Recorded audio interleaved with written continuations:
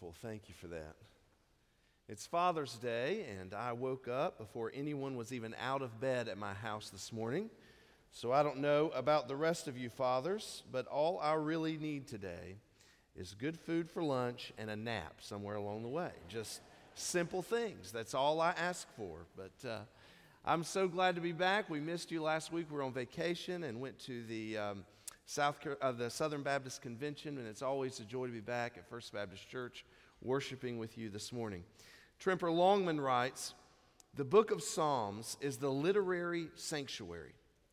Like the physical sanctuary structures of the Old Testament, it offers a textual, holy place where humans share their joys and struggles with brutal honesty in God's presence."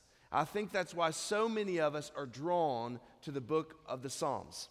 Because you see these high, very high highs, people just exalting God in worship.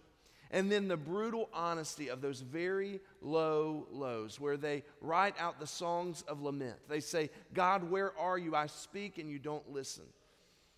People rejoicing and people lamenting. And so I think we're drawn there for that reason. We started the month in Psalm 139, and I said I wanted to spend the summer in the Psalms. And I found that the Psalms have been very refreshing. I generally turn there during the summer, and so I plan for us to find some refreshment there as we study these Psalms together over the next several weeks.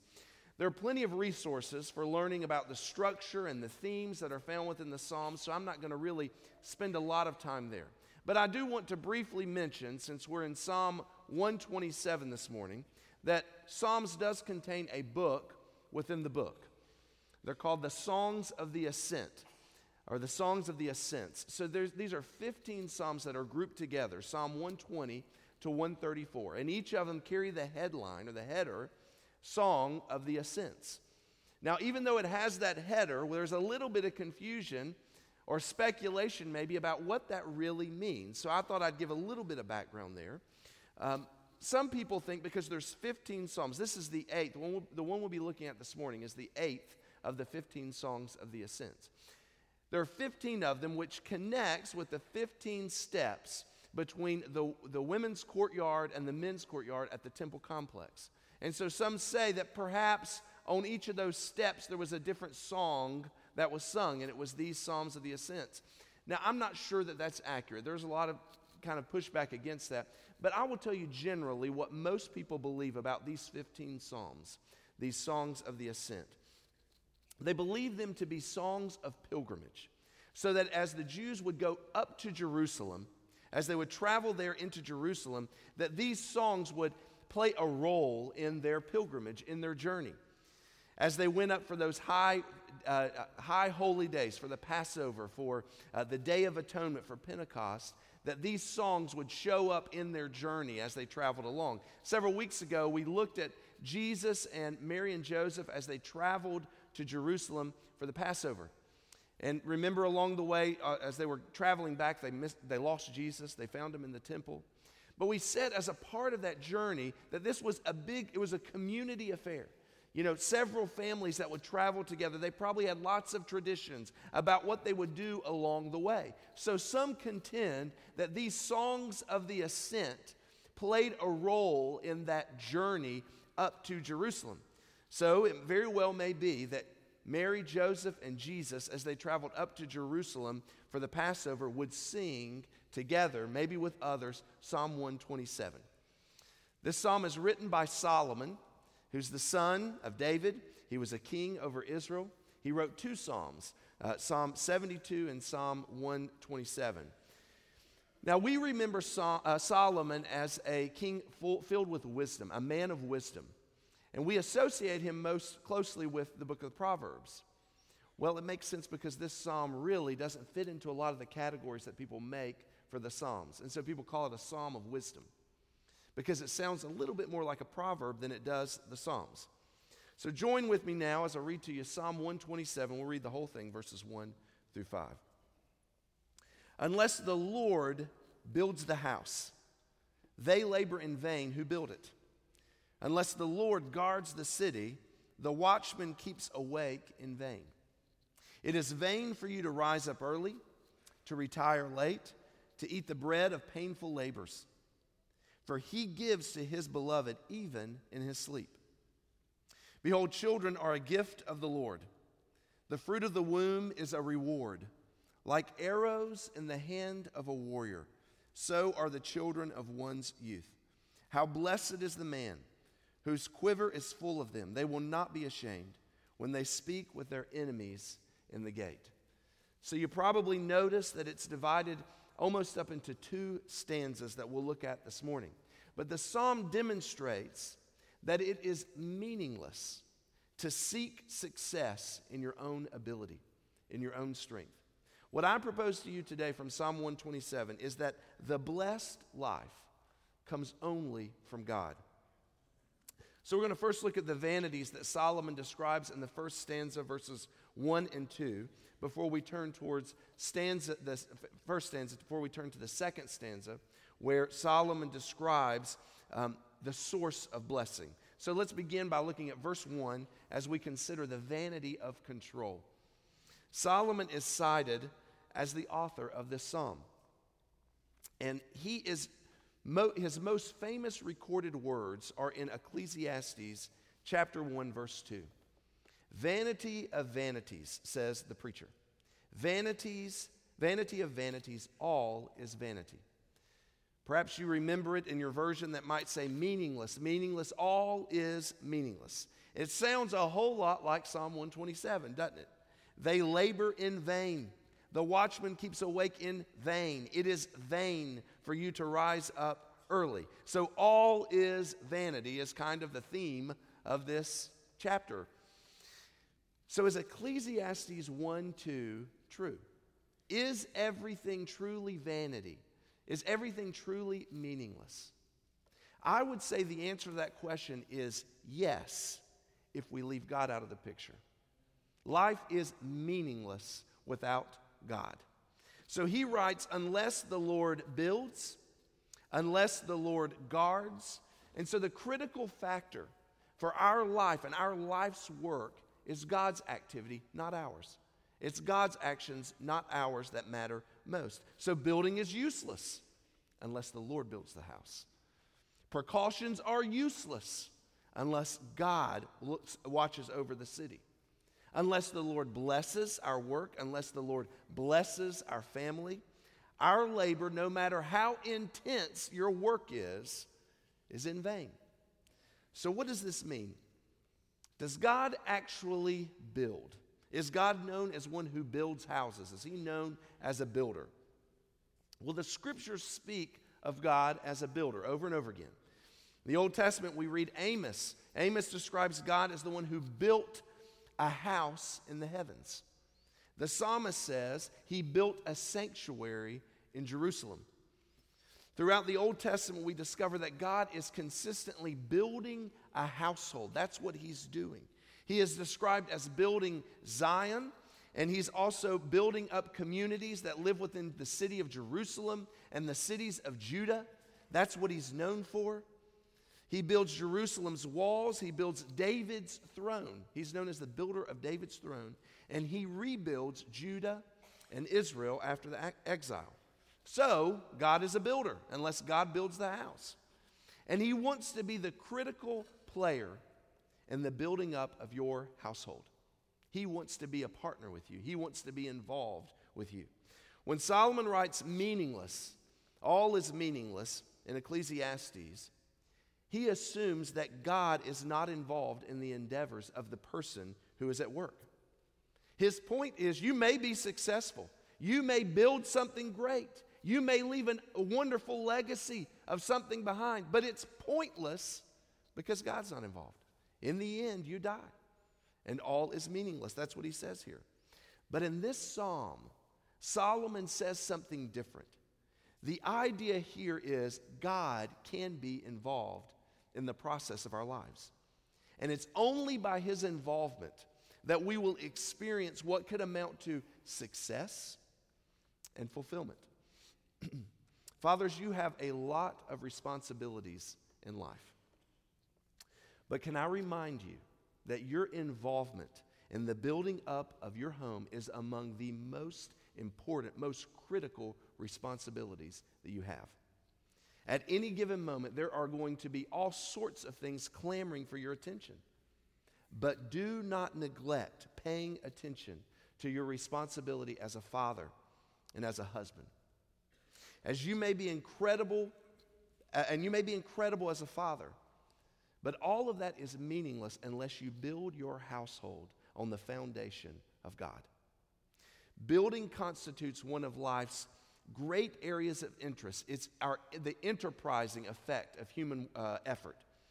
But then he turns attention to another big area, which is its conflicts. So there's us building, and then there's the conflicts we face. He says, unless the Lord guards the city. Well, is God known as one who guards?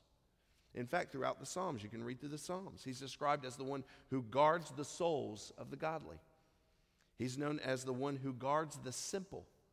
He guards our lives, and so on and so forth. So this psalm only offers two possibilities. Our success and protection will either be due to the Lord's doing, or it will be pointless. There is no third option. Either the Lord has done it, or it's meaningless. So we find that the Lord is essential for even the most basic endeavors in life. Building, guarding. God is critical for those endeavors.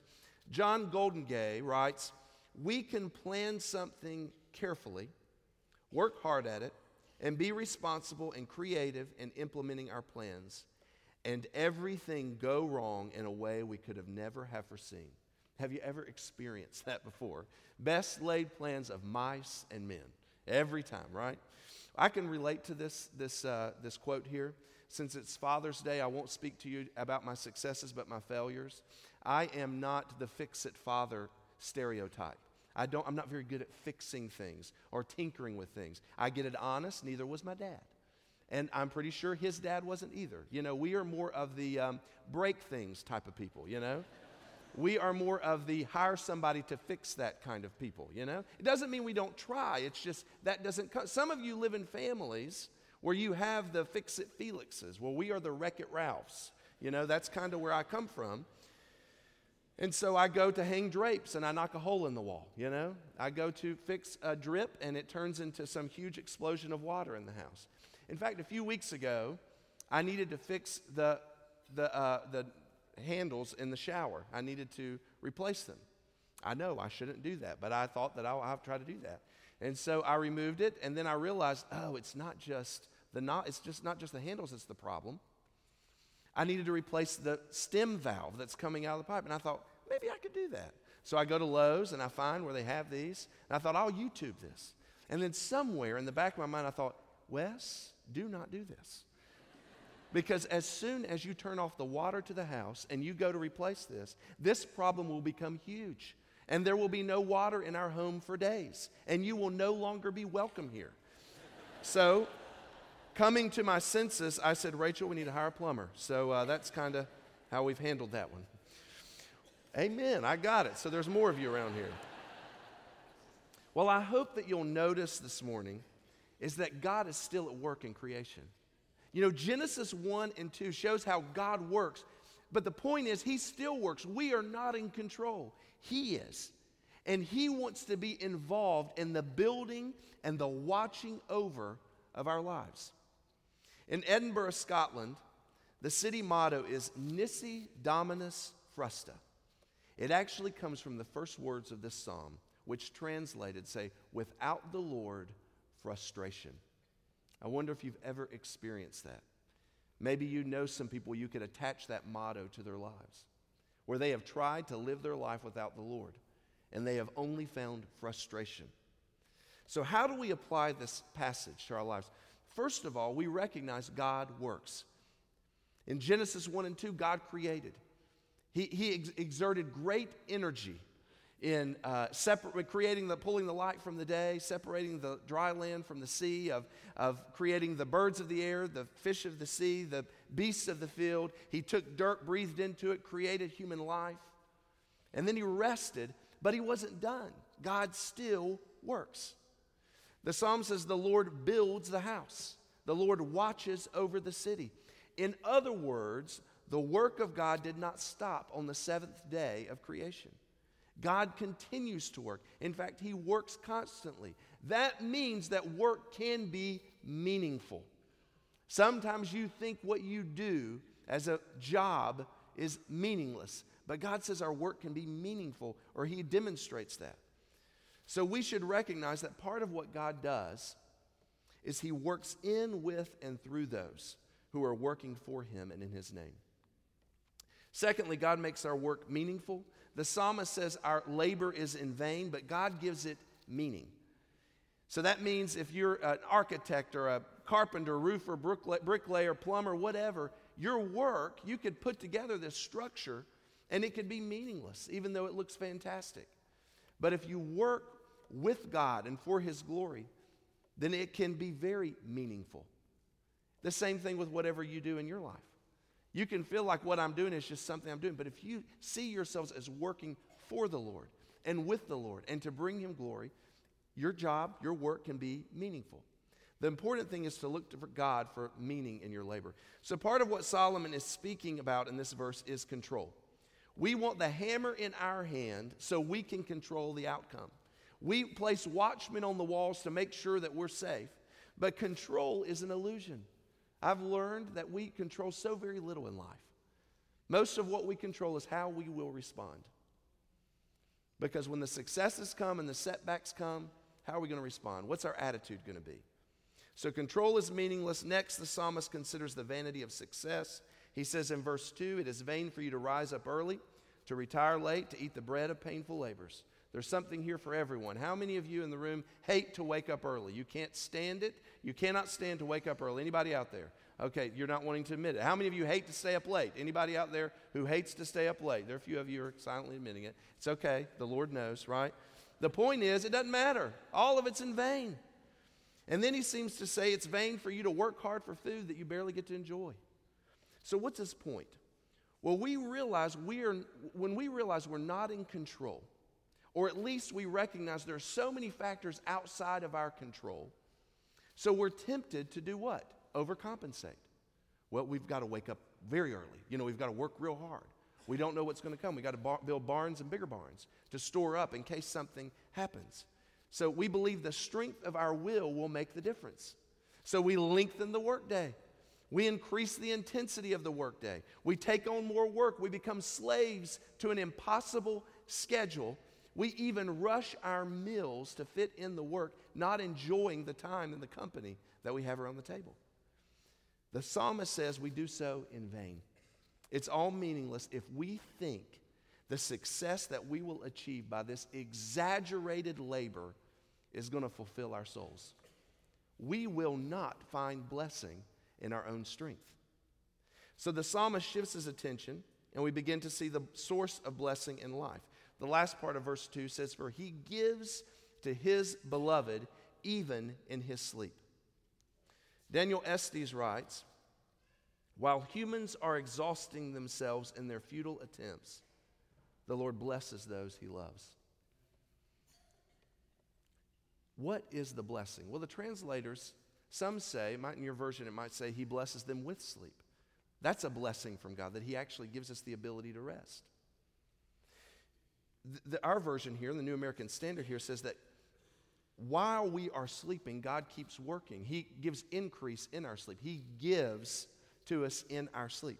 Either way, the blessing involves rest. So God works and we must work. This is not a psalm about laziness. Because you can say, well, I'll just let God build. I'll just let God watch. And I'm just going to sit back and relax. That is not what this is saying. It says that we recognize God's the source of the blessing of all of those things. And so we rely on him. So I believe the psalmist is reminding us that after we have worked, we can lie down to rest and we can leave the outcome in God's hands. We do all we can, and then we leave the rest to God.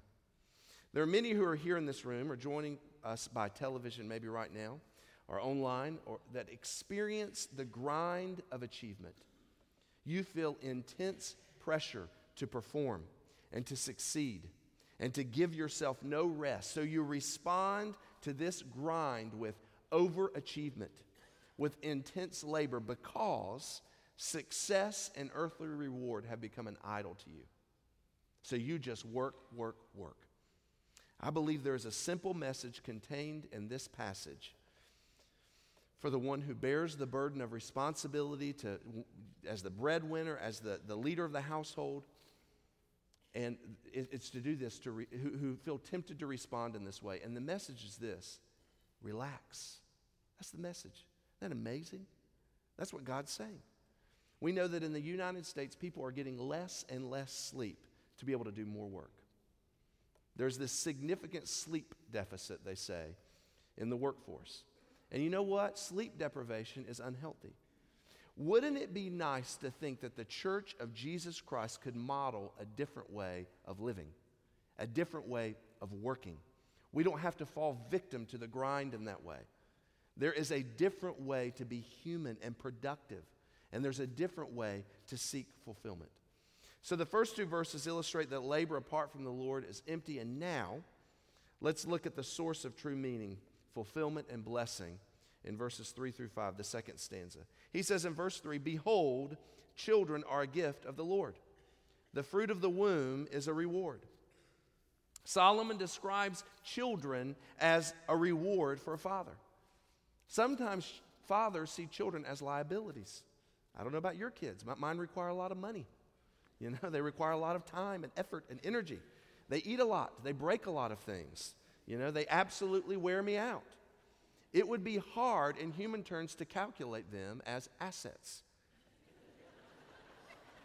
But of course, in an ancient agrarian society, children increase the workforce.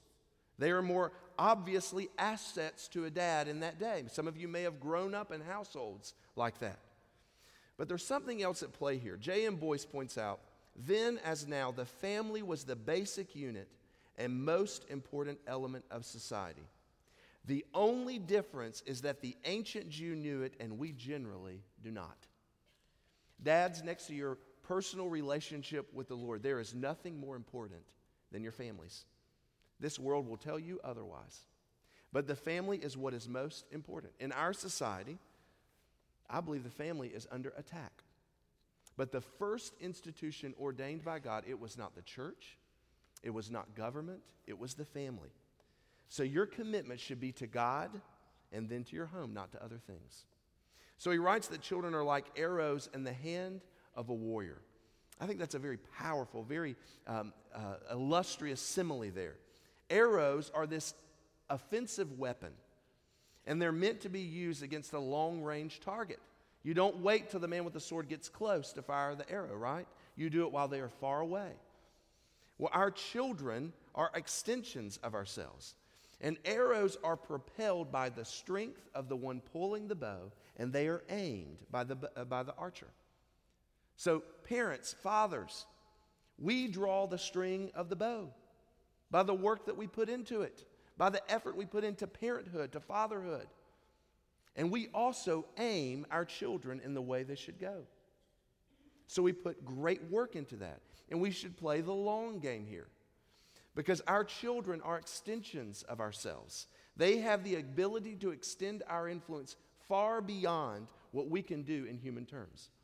So the psalmist writes, "Blessed is the man who has a quiver full of arrows." Of course, blessed is translated as happy. Now, there's this temptation in our world to just seek personal happiness. And so you think as a dad, I just want to be happy today. It's Father's Day, just leave me alone and let me be happy. But the psalmist says that happiness is found in your role as a father, as a parent, because the blessing for the parent is the child. So the source of all blessing is not in our own ability to perform, but in the grace of God. And we see here that God's blessing is visible through the existence of the family. We just went on family vacation. It involved long road trips, lots of bathroom breaks, an extra measure of complaining, a good bit of arguing. But for the record, my favorite time is time spent with my family. And I am thankful for the blessing that they are to me. I know I am not good enough to have earned them, good enough to have performed to create them. It is a gift from God. He is the one who gives us family. So let me state clearly here, the growth of a family is God's work. Family is God's idea. Children come from Him. So what does God do? He builds the home, and he builds the family that lives in the home. He constructs the walls of the city and guards over it, and he raises up the families who live in the city and are protected by it. So it only follows that we must thank God for our families and look to him for wisdom to raise them rightly, because he is the source of it all. Secondly, God's blessing on the city begins with his blessing on the family. I think a nation should always be reminded of the critical position of the home. As I said, I think we're seeing a downgrade of the family in our culture today. Families are disintegrating, children are neglected, and violent crimes are soaring. I contend that if families are neglected and if they decline, the entire society will decline with it. And so the point of Psalm 127 is that children are a blessing from God, and they, with their parents, make up the vital foundation blocks for a healthy, thriving society, the city. And so God's blessing on the city begins with his blessing on the family. And so if our families stand, our cities will stand. Finally, we cannot raise our families without God. If it's vain to build a house without God, if it's meaningless to set guards over a city without God watching, then how much greater of a folly is it to try and raise a family without God? Ancient cities generally were concerned about enemies on the outside of the walls. But we carry the seeds of destructions within us, and we pass that along to our children. We are sinful people. We have rebellious spirits. We have this inborn tendency to turn our backs on God. And just like ourselves, our children are rebellious, are obstinate, are self-centered, and wayward. That's not a new thing. That began with time. So what do? We must seek God's help and do everything we are told to do in order to raise our children well. We do that by praying for our children. We do that by teaching scriptures to our children. Don't put your children on loan here in the student ministry or downstairs with Pastor. You are to teach your children the scriptures in the home. You are to bring them to church, but you have responsibility there. No more of this do what I say and not what I do thing. We are the models for our children. So if we do this, the work extended on our families will not be worthless. On the contrary, I believe God will bless us and our children too. The grind of the society that you live in will push you to seek success through achievement, by building with your own hands, by looking out for number one on your own, and by finding fulfillment through the highs of success no matter the cost. But the psalmist reminds us that thinking we control our lives is meaningless. Believing we can achieve lasting success by our own efforts and in our own strength is pointless. The blessed life, the success and meaning we seek, is found only in a life blessed by God. So he's the builder. He watches over us. He gives the increase. The psalmist here literally means houses, cities, and families. But J.M. Boyce points out that this is a pilgrim psalm. So it draws our attention to the city of God. It's only the Lord who can make you into a temple that can house the Holy Spirit. You come before him sinful and in a helpless state. But God, by giving us Jesus, can transform you through forgiveness and make you right. And we don't earn Jesus, but Ephesians 2:8 says, it is by grace we have been saved through faith, not of ourselves. It's a gift from God. And that gift gives us access to the city where God has laid the foundations, where he is the architect and builder of the city. And the blessing of the Christian life is this spiritual family.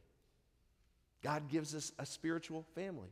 In fact, he tells us we can join him in the effort by going, by preaching the gospel, by making disciples. So today, rather than living in your own strength, recognize that it is the Lord who builds, it is the Lord who guards, and it is the Lord who blesses our families. Our Father and God, we thank you so much for this time to come and worship you in an ancient way as we study this Psalm of Solomon, this Song of Ascent. And so now, God, as we hear the word, now help us to apply it in our own hearts. God, I pray for those out here that need to respond to you. We pray that today would be the day. It's in Christ's name we pray. Amen. We're going to have a time of invitation. Perhaps God's speaking to your heart. Maybe He already has, and you've made a decision to trust Christ. You want to come and join the church. You want to find out more information about that. You want to follow in believers' baptism. Now's the time to respond. Maybe you have something else that you need to make to speak with someone with. I'm going to be down front. I'm going to invite you to stand, and as our choir sings, you respond. So you stand, our choir sings, you respond.